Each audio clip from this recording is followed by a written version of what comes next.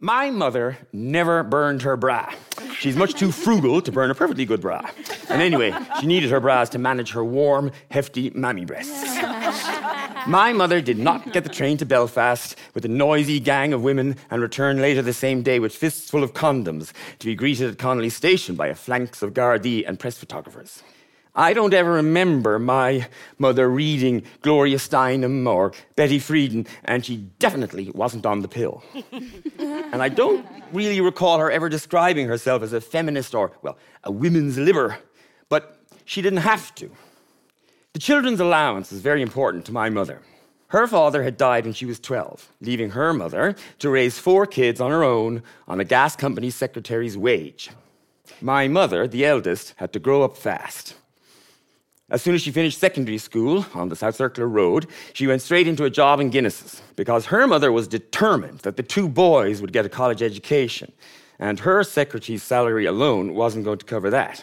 Still, my mother liked working, even if she didn't get to keep everything she earned, even if she would have liked to go to college too. When her brothers were educated, she married my dad, and shortly after he got a job in Ballinrobe, County Mayo. And legend has it that my Dublin mother landed in Ballinrobe and cried for 2 days. She had 6 children, as planned, in quick succession, 3 boys and 3 girls, because she is that organized. And the children's allowance became very important to my mother. See, every penny that came into the house came from my father.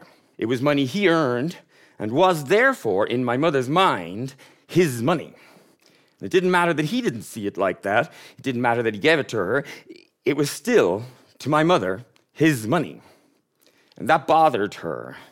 She didn't like buying anything for herself out of his money. And even more, she didn't like buying anything for him, a small birthday or Christmas present, for example, out of his money. It annoyed her. But every penny that came into the house came through my father, except for the children's allowance. That didn't come from my father and wasn't his money. The children's allowance came to the post office from my mother.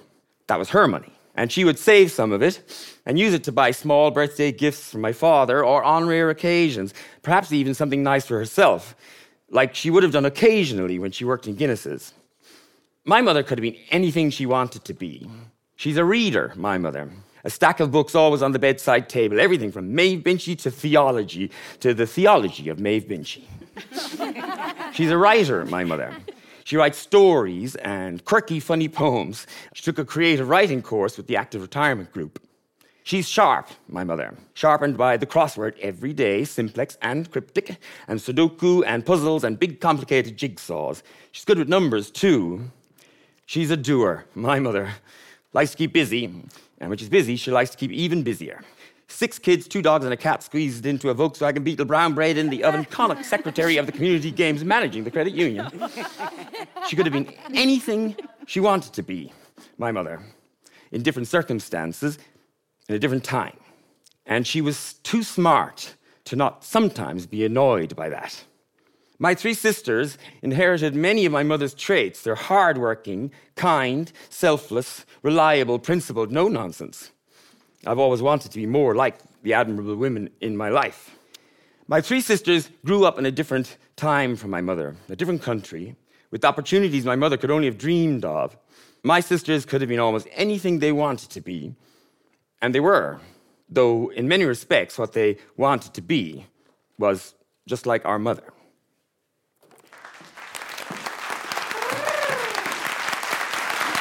Thank you.